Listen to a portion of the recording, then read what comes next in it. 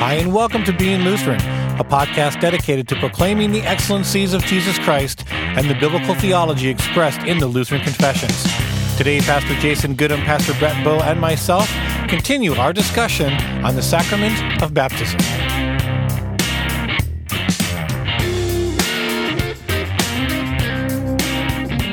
Welcome to the Being Lutheran podcast. I'm Pastor Brett Bowe, and I have my theological smackdown warriors. Wow. I didn't even know what to say. We need to have some EDM intro music now. Yeah. You know. Well, no, Wait, is that Brian Ricky's music? Yeah, right. I was explaining walk-up music to my kids the other day for baseball. That's something the generations don't really appreciate anymore. Yeah. Wow, we're already gone on this episode. So much for staying focused, huh? Oh my goodness, yeah. Right. So how about vocation? Yeah. There you go. So we have Pastor Brett Bowe, right. Pastor Jason Goodham, Pastor Brian Ricky, and we're continuing to talk about the wonderful sacrament of baptism. And we're This is doing fun. so by keeping it Yeah. to each question Right. in the parts of on baptism in the small catechism. 4 parts. 4 main parts on baptism. Yep. I thought you say we're keeping it real. We are keeping it real. We are it real relevant and fresh. and authentic. Wow. We are. Every Are we We are missional Positive and and encouraging. encourageable We can think and of. incarnational. Positive Positive encouraging. Sacramental? We are sacramental. Oh, man. We are. What other theological buzzwords are out there? We Positive are. and encouraging. We are. Missional? Well, I already did missional. Okay.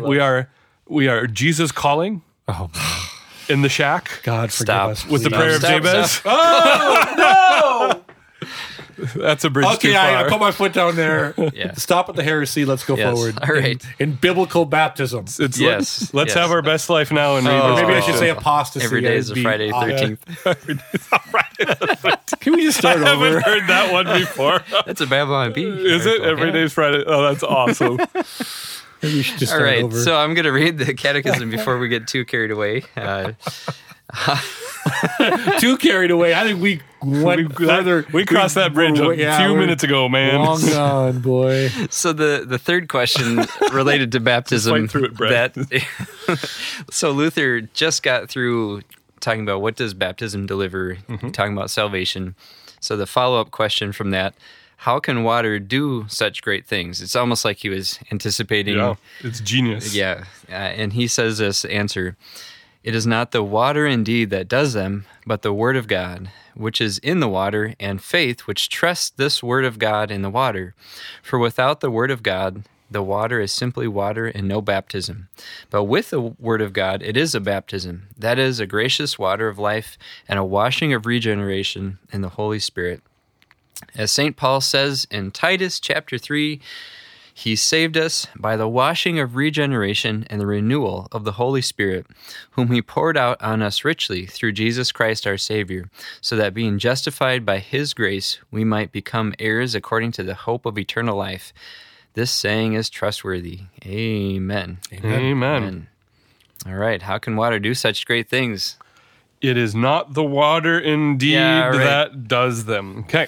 So I always think of just the logistics of filling the baptismal font when I hear this one, but yeah, it's it's definitely not the water. I guess that's what I think is it's- it's tap water from the church. You know what I'm saying? Like it's one of my favorite Nothing Sunday school special. things when I take one of the students back and turn on the sink and fill the baptismal. So in our Right. font, we have this giant font, and then there's a bowl inside the font that is permanently there, and then we actually, to raise the water up even a little bit further, we have a cup oh on a pedestal that I can just take out and fill that with water and set it in, and it sets in the font itself. And the kids are waiting have for how a awesome this is, and No, we don't have a tank. We have oh my goodness, vicious. I still want to start over. I just want to say that for the record. That's your new catchphrase, listener, by if the this way. is your first episode, I am so sorry. Go back a few. Last episode was way better. Yes. No, we actually have a font, and it is movable. It's made out of marble. It is the heaviest cool. thing Oh, my goodness. ever. It is Wow. like ridiculous. Ours is made out of oak. But in that, we have a bowl that's removable. And Yep. Yeah, again, same. as I go to the tap and Yep. Yeah, it's- turn the water Same on. It is so disappointing. There's nothing more special than filling it up with water. No holy water, no No. water imported from some Israel location. Yeah, right. And by the way, pro tip for you future pastors out there: Yes. when you fill up the font before the service, hot water. Yes, I was Fill going it to up, say not the even same with warm thing. water, Yeah, hot water, It and it cools will off. cool off, and you won't freak the baby out with ice cold water when you put it on the head of the service. One of the best this is- pieces this of is so advice. good. We're pulling back the curtain. in mine. No. Hey, you said we were practical. Yeah, we're pulling back the curtain on the Wizard of Oz today. I tell you what. I'm with you on that. Yeah. No, well, it's all of these things to show that it's not about the water. It's You know, well, yeah. I mean, the there- water is there. It's a physical object. you know What we- makes it a sacrament where there's a physical object connected to Yep, that's- God's word? We even talked about this before. I think it was off mic, where a lot of even Lutherans or even other Christians from other denominations, they have no problem with the presence of the Holy Spirit or the presence of Christ in the sacrament of Holy Communion or Communion, Lord's Supper. But why do we have such a problem with it here? Why is it okay in communion, but why isn't it okay for baptism? Because it's the babies. It's the babies. Yeah. Well, it's Because we didn't do something. Yeah, exactly right. It's the nature that you baptize a baby, and that baby is bringing nothing to the It's table. a perfect picture of It's God's grace. perfect of coming to of what faith looks Of like. being dead in our trespasses and sins. Yeah, it's exactly it. And we could do a whole Bible study on Ephesians 2, 1 through 10, and that. Which I think we have to look back through our archives, but But that's the situation, I think. And we had a couple of questions for the Q&A that would be applicable here, and we'll check a couple more off our list. Yeah. And a couple different people asked, what is so offensive about Lutheran theology? And I really think here, kind of leaning on what you were saying a little bit, Brian, but it's just the ordinariness of it all. It's just water. I think it's the lack of dew. yeah. Well, yeah. I think that's what's the most offensive part of Lutheran The pure theology gospel. is that there's no checklist, and people want a checklist. They want like this little list of things that they can go out to do to make themselves feel better about themselves, whether it's behavior modification, moralism, or whatever. Yeah. They want something to do. And even in the Gospel of John, people ask Jesus, what do we do to be doing the works of God? And Jesus is like, believe. Well, it's the do, and it's why all those sermons, like 8 biblical ways to manage your money, are always way more popular than the faithful pastor in Podunk, North Dakota, who preaches Christ crucified. No offense, North Dakota. No offense to the town's named Podunk either. But it's the do, but it's the ordinariness of it. And, Yeah. and where I was going with that is that we are all functional Gnostics. We hate the ordinary. We hate the normal. We want everything to be super And special. spiritual, super mystical, super mysterious. We want it to be special. We want it to be significant. This is where the abuse of the word authentic comes. And for the ordinary person, what is a Gnostic? For the ordinary person, a Gnostic, just go back to... I didn't mean that offensively. Oh, Yeah, boy. right. I didn't mean that like arrogant, like, oh, we're you so elitist. special because I know Yeah, what Gnostic right. means. I meant for the person who doesn't know what Gnostic means, it means. Yes. Can we just start over? Okay, Yeah, jerk we're- face. This is what it means. We're already so many minutes in. If you really want a long session on it, go back to our it was like episode 3 or 4 Yeah, that was on the good. Apostles' Creed. We remember talked that. about Gnosticism. A Gnostic was a heretic, a group of heretics from the 1st, 2nd, and 3rd century, the very earliest times of Christian faith. Gnostics, 2 traits to a Gnostic, and again, it's not a formed, organized heresy. It's just a tendency. First is an elevation of the spiritual over the material. So material things bad, spiritual good. And second emphasis is on special unmediated communication with God, secret knowledge. Yeah. Secret knowledge. And I think a lot of the rejection of the sacraments and the move away from them is because there's not that element. You go and you get baptized, and it's just water. It's not even holy water. It's not. We don't have a special tap at church. We don't have a special distilling process. We don't. We don't boil it in a bowl that was blessed by St. Peter and handed down, or spring water, or some spring in Asia, or just completely. Listen to Jim Gaffigan's bit on bottled water, and the point is that it's not the water. It's not the water, right? And it's not the pastor. Yeah, right. But so and so at baptized. the same time, a flesh and blood sinful man applies normal water consisting 2 parts hydrogen, 1 part oxygen to a flesh and blood person of whatever age, including infants. And God uses that ordinary, almost crass event to deliver his promises. I liked how faith. you connect the seemingly foolishness of baptism to the foolishness of walking around the Jericho, the walls of Jericho. But I preached a sermon like that, and it was at a Bible camp, and someone was incredibly offended. And I asked them point blank, why are you offended? It's in the Bible. I mean, no one has any problem about Jericho. And yet God says, this water, I'm going to deliver my promise. And the church loses its mind. Another way, and I think here is the appropriate way too, the second way, non-sacramental way I use to teach the sacraments, and I believe we've talked about this before, I'm almost positive, is Daniel 6. We're starting to sound old. Yeah, we're old. I think I've talked about this before. We're starting to get, lose our podcast memory a little bit. But Daniel chapter 6, and this was one of those boom light bulb moments for me when I was preparing this study for my congregation. Daniel 6 explains the sacraments. And it works like this.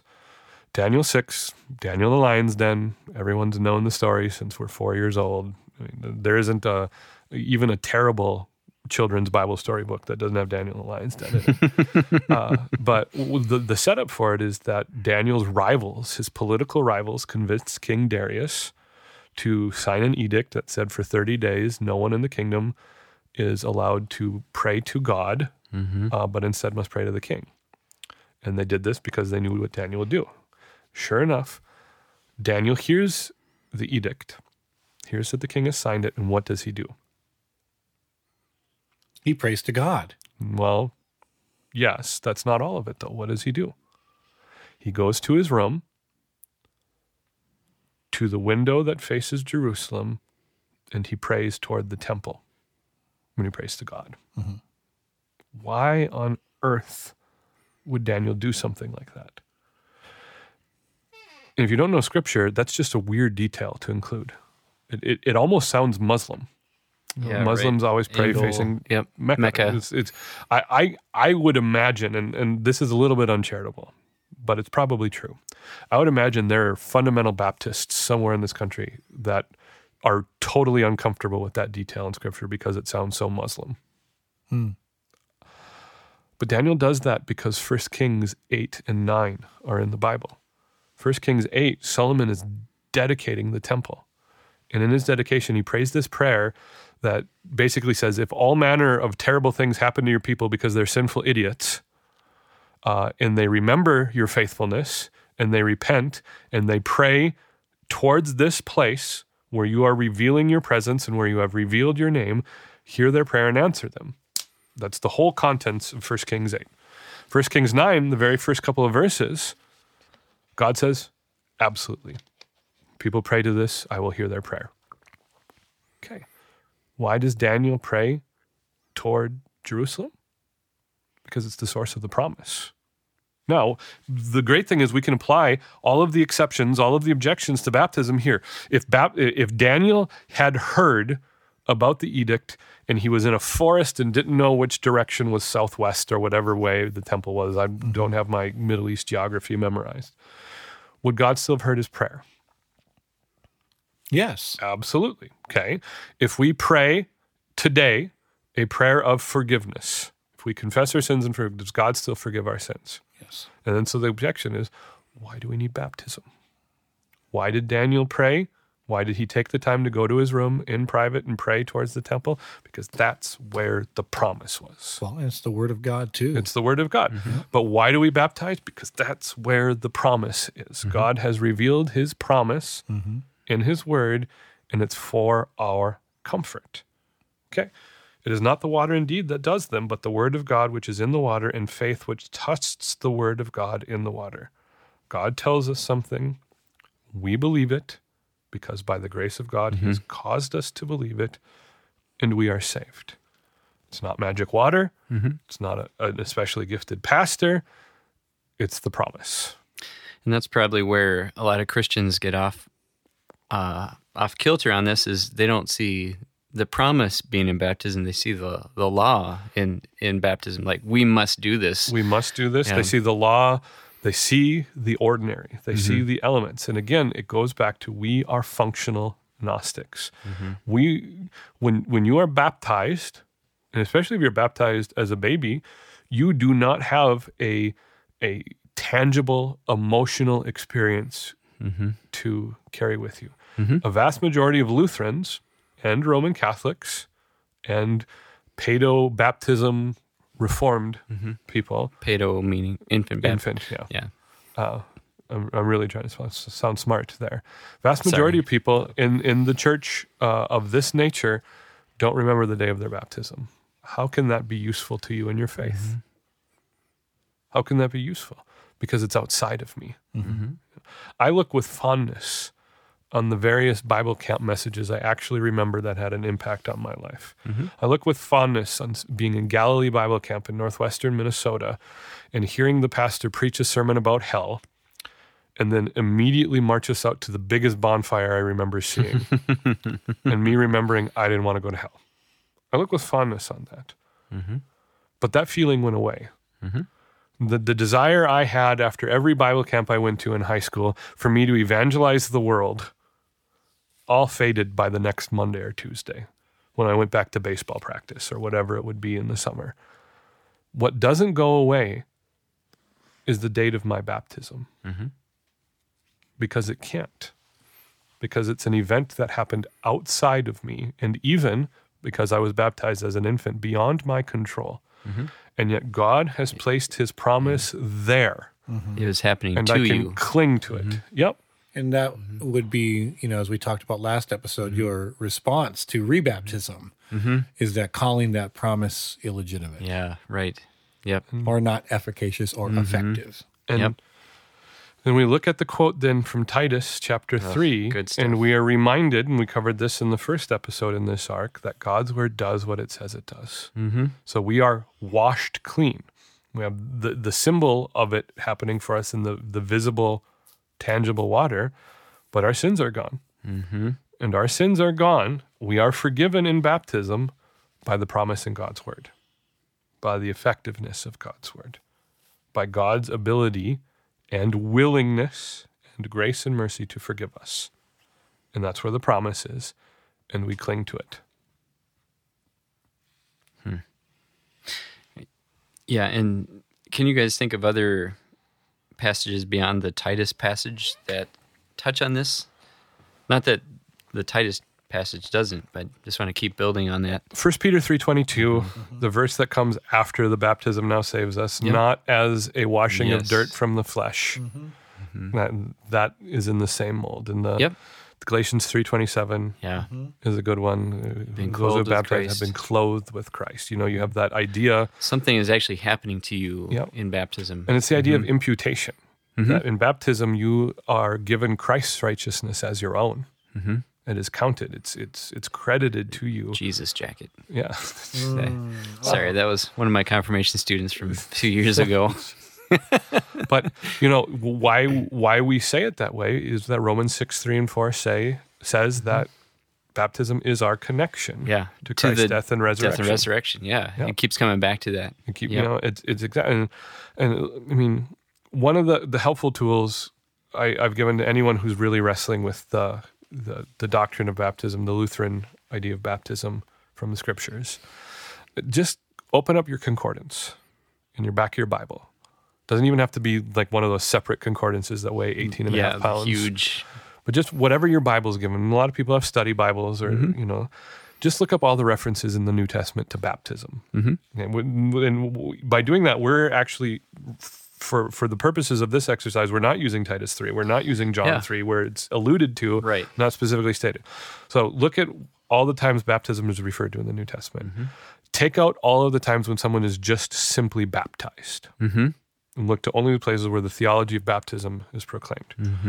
And ask yourself, with what is described in the text, is this describing something I am doing? Yeah. Or is this describing something God has done for me? And it is amazing. I mean, you start with the Matthew 28 passage, the Great Commission, okay? And you go from there, you have Mark, and then the seal, the one that seals the deal, you only get to Acts chapter 2. Repent and be baptized, every one of you, and you will receive the gift of the Holy Spirit. And this promise is for you and your children and for all who are far off. It's right there. And I can't do anything to receive the gift of the Holy Spirit. I can't do anything to prepare myself for the Holy Spirit. God isn't waiting for me. Yeah.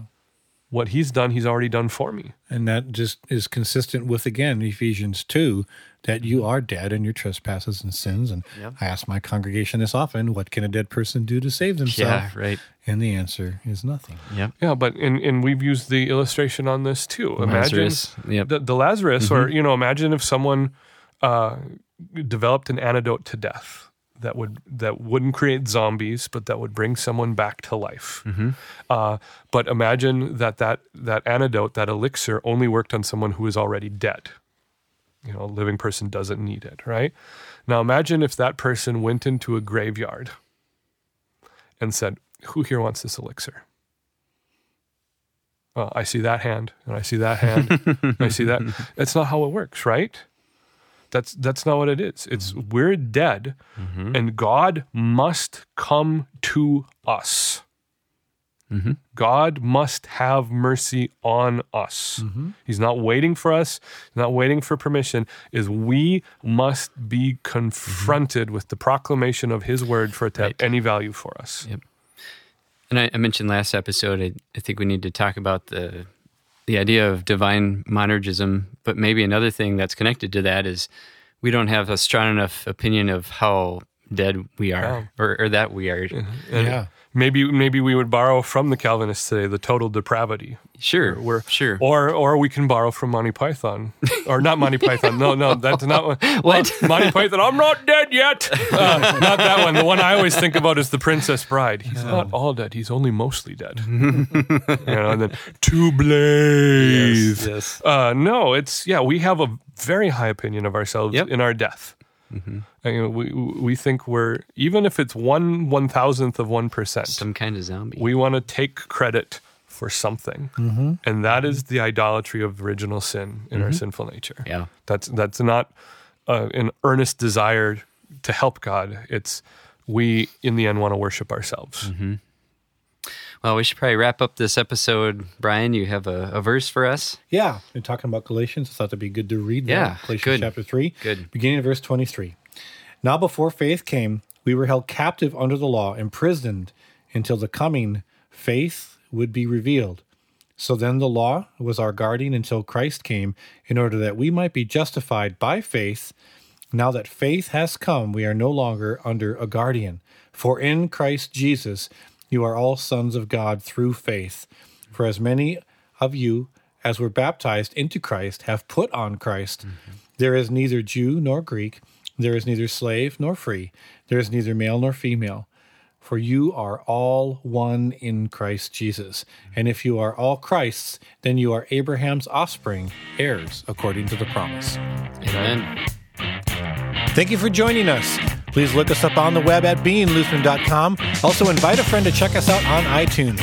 Please join us next week as Pastor Jason, Pastor Brett, and myself wrap up our discussion on the sacrament of baptism. God bless you and have a great week.